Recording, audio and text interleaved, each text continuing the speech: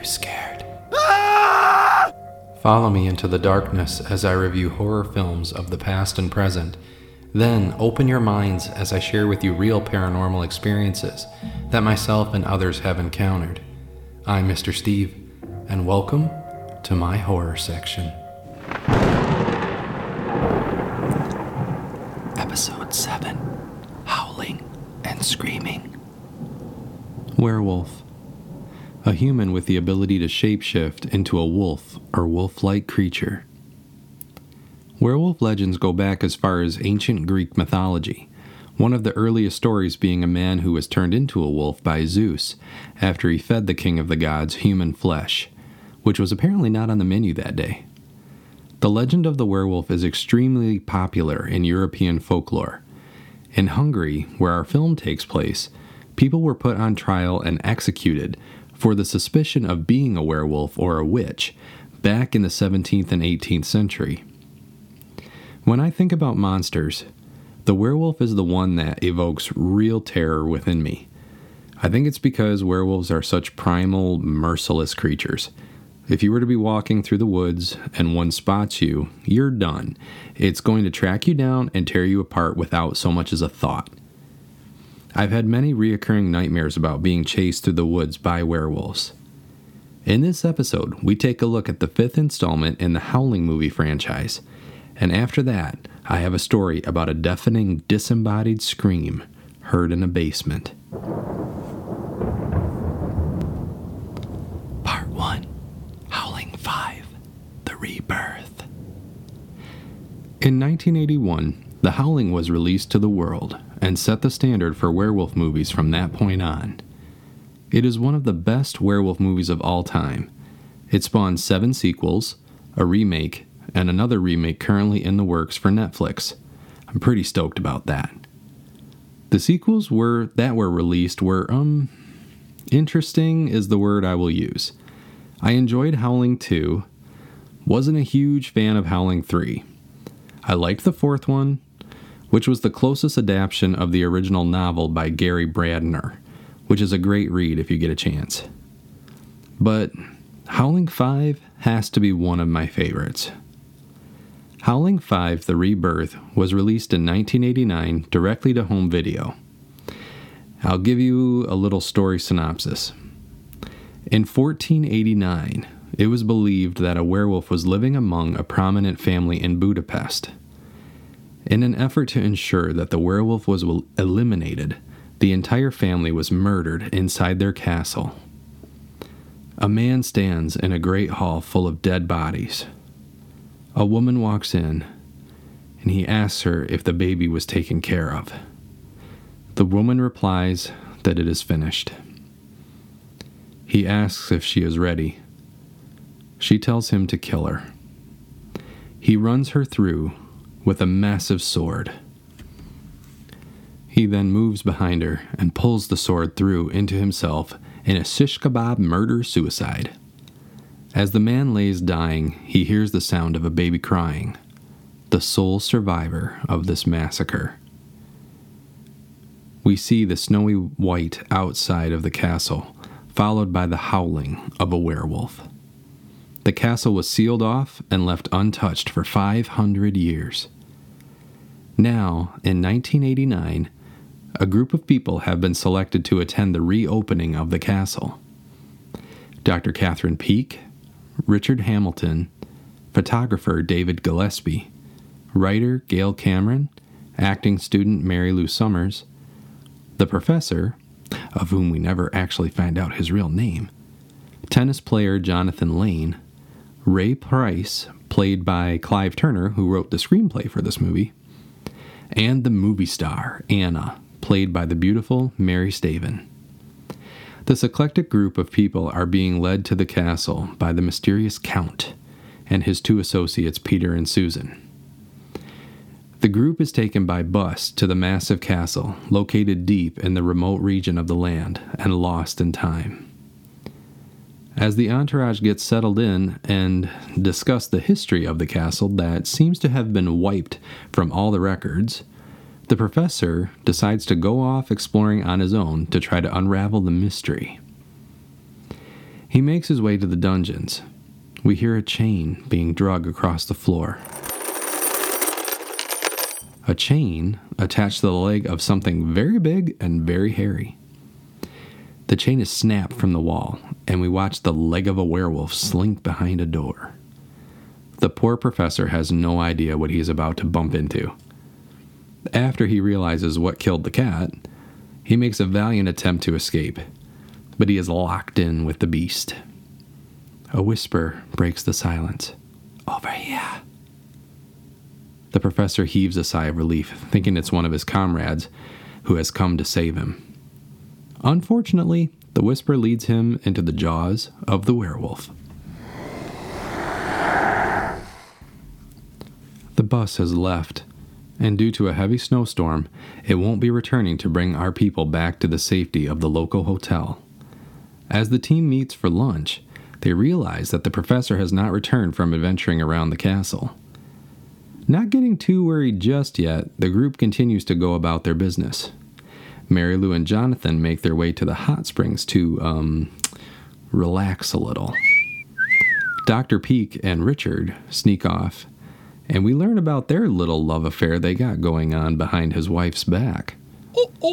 Gail and Ray go off to discuss the suspicious behavior of our gracious host, the Count. Gail took notice of the Count whispering something to the bus driver before he left. The Count also said that the professor had decided to leave the castle on his own. However, Gail noticed his coat was still on the coat rack. The plot thickens. While Mary Lou and Jonathan are naked in the hot springs, they notice they have matching birthmarks on their arms. A birthmark kinda shaped like the head of a wolf.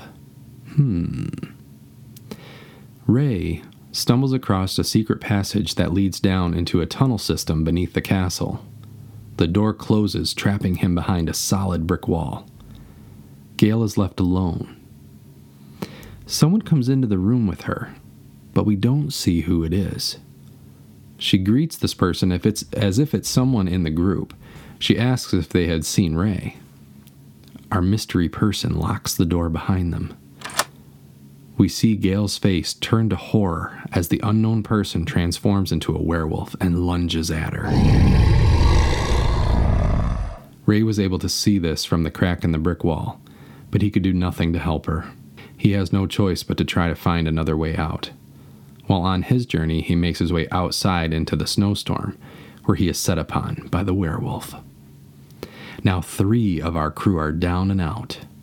Anxiety is starting to get real among the rest of the guests. A search party is organized to find their missing friends. Now we watch as our group starts to put the mystery together while trying to stay alive. It's revealed that everyone there has an hereditary birthmark that connects them to the castle's massacre that happened 500 years ago, which also means that at least one of them is a werewolf. Now it's up to us to figure out who it is before everyone ends up dead.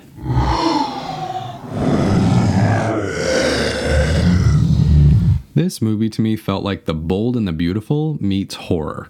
I loved the diversity of this group. The characters were very well developed, they had great depth, and they were really fun to watch.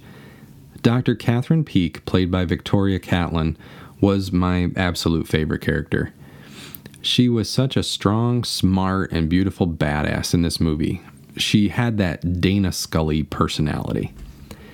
The scene where she sees movement behind a curtain, she grabs an old-time spear and charges at it, plunging the weapon into what she was hoping was the werewolf. Unfortunately, it ended up being Richard, her secret lover, who was already dying from his throat being ripped out by the werewolf. Very sad. Now, Richard, played by William Shockley, has one of the sexiest voices a man could possess, in my opinion. I could sit and listen to him read the dictionary. Yeah, I can totally see why Dr. Pete couldn't stay away from his married ass. Mary Staven, who I first seen in the movie House, did a great job playing the movie star Anna. At the beginning of the movie, you think she's going to be the blonde bimbo beauty queen, but she ends up being so much more than that. Smart, strong, beautiful, and resourceful.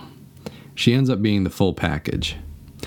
And yes, gentlemen, you get to see her boobies. Ooh la la. Then you have the innocent and naive Mary Lou.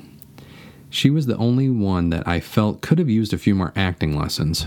However, when you get to the ending, it's made very clear that she was putting on a false persona. If you didn't catch that little spoiler hint, Mary Lou is our hidden werewolf. I told you to watch the movie before you listen to this episode. You were warned. I actually put that together when her and Jonathan were in the tunnels searching for the missing members. The hot tennis player with the sexy blonde wavy soap opera hair runs off once they realize something has been following them, rubbing their chalk marks off the walls so they couldn't find their way back. He turns to see if Mary Lou is keeping up with him, only to find that he is now being chased by the werewolf.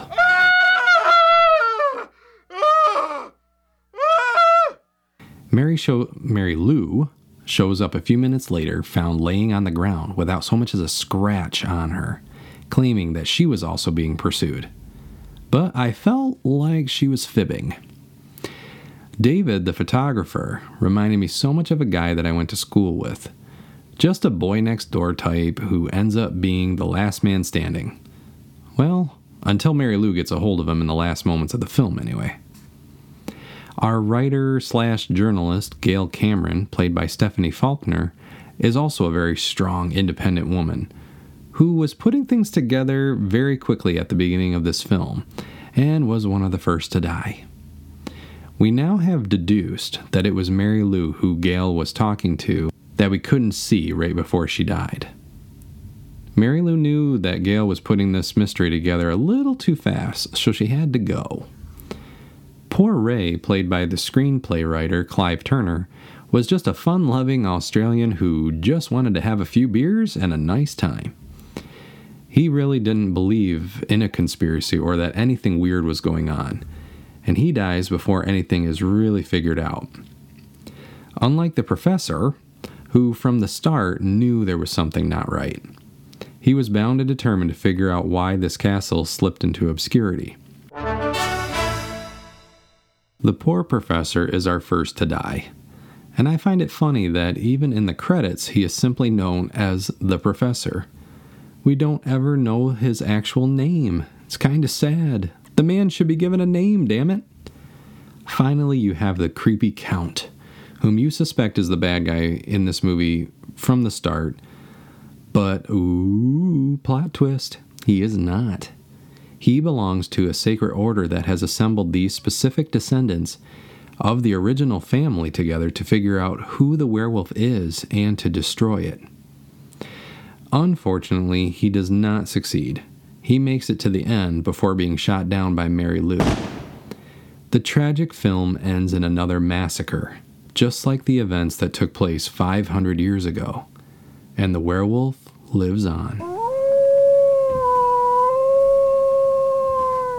This film was shot in Budapest, Hungary.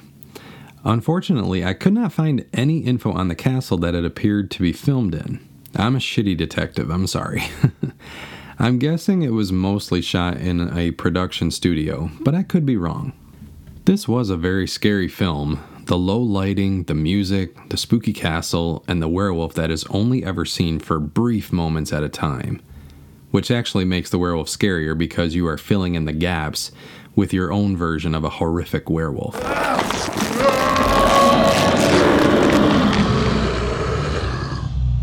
I had to laugh at myself when I watched this movie back to make my notes. I've seen this movie 1,000 times, and it never occurred to me until this time that there are 2 werewolves in this movie. I've always thought there was only one. They never talked about there being a second werewolf, except when Dr. Peake and David are searching the tunnels, and he says, maybe there's more than one. That's it. That's all they give us. We figure out at the end that Mary Lou is one, but when the professor goes off on his own in the beginning of the movie, we see the second werewolf break the chains in the dungeon and walk off. That was one hole in the story that I thought should have been addressed more. I have this hypothesis that this movie being called something else, maybe it would have gotten more recognition. A lot of people assume that when you see a long line of sequels, that they keep getting more and more corny. So I'm guessing a lot of folks turned away from seeing this when it came out as the fifth in the series. Also, because it doesn't seem to have any ties with the previous films, I would have just called it something else entirely. The character Mary Lou goes on to have appearances in Howling 6 and Howling 7, so those ones are connected a little bit, so I guess it's fine. I read that this movie was based off of a movie from the 70s called The Beast Must Die. Well, lo and behold, it was on Shudder, so I gave it a look-see. I hated it. It felt like an episode of the old Miami Vice or something. The werewolf was a big German shepherd with extra hair attached to it. There was nothing scary about this movie at all. It had the same premise of a murder mystery Who's the Werewolf setup, but the similarities ended there. I actually laughed out loud when the lead character gets dressed up in black leather pants and a leather blazer and grabs his shotgun to go hunt down this werewolf.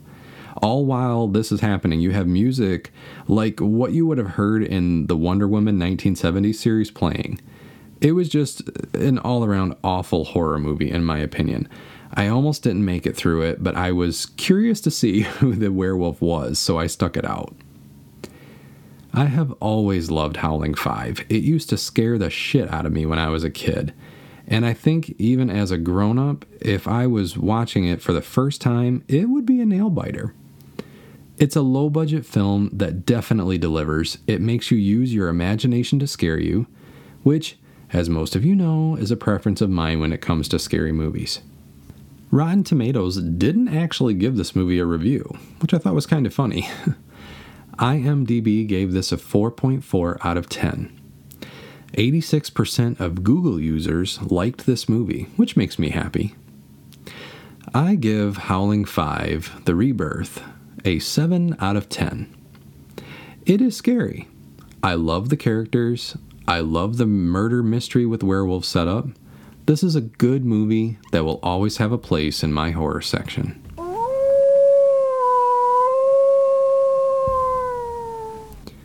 Part 2.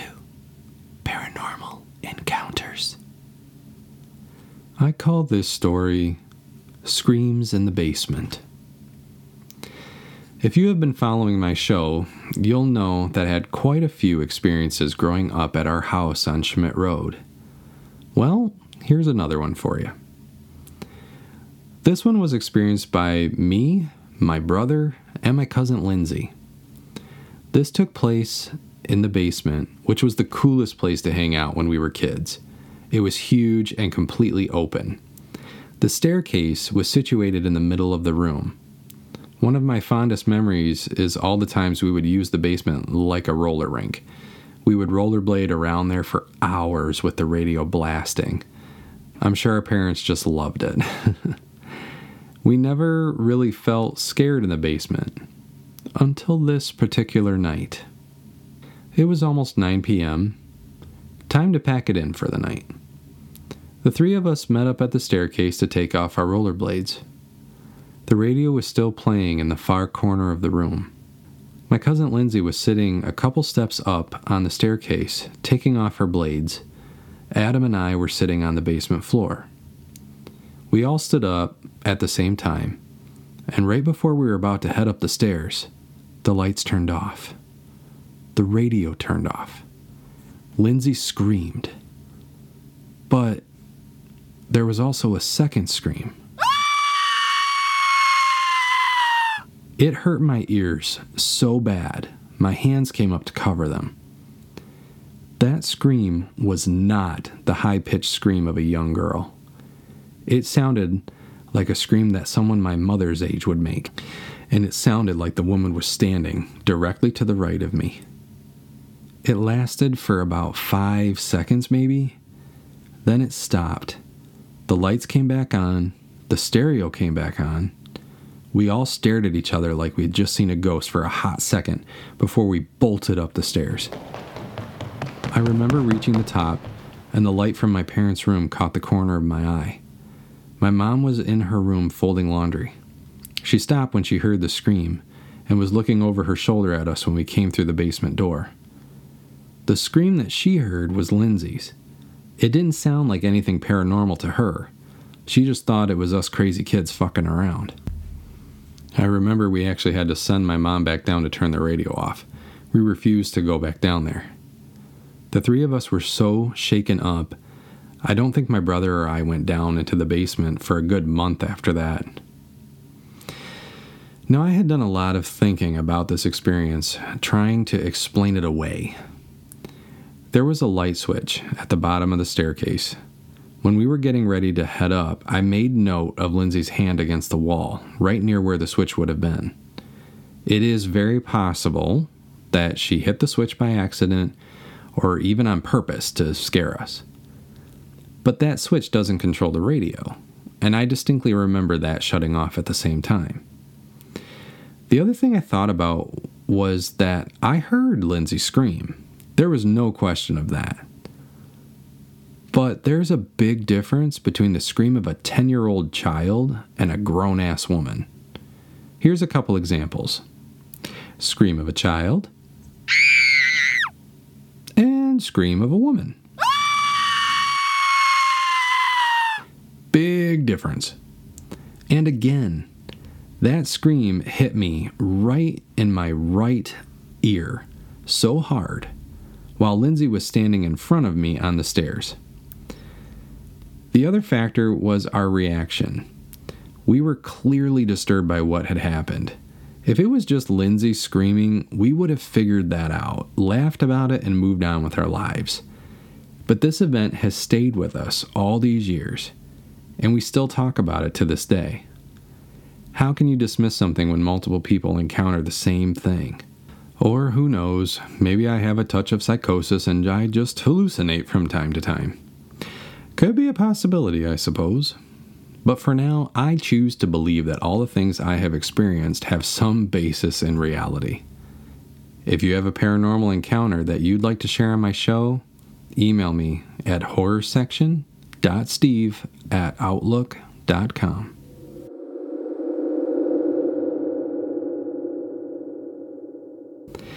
I thank you so much for joining me again on this journey through the dark films of our horror history. Only 3 episodes left for Season 1. Our next film takes us not too far back in time to 2013. 2 young girls in a cabin in the woods have been being watched over by a supernatural entity. They were found and taken in by a loving relative, but they didn't come out of the woods alone. Mama terrified audiences, and I'm looking forward to chit-chatting with you about it. This film is currently available on Apple TV, HBO Max, Hulu, Vudu, YouTube, and Google Play, and of course on Blu-ray and DVD. Check it out before my next episode so I don't spoil it for you. Steve's Horror Section is an independently produced podcast. If you would like to become a supporter of the show, please visit my Patreon page at www.patreon.com/Steve's Horror Section. The music and sound effects on my show are provided by epidemicsound.com. See you next time.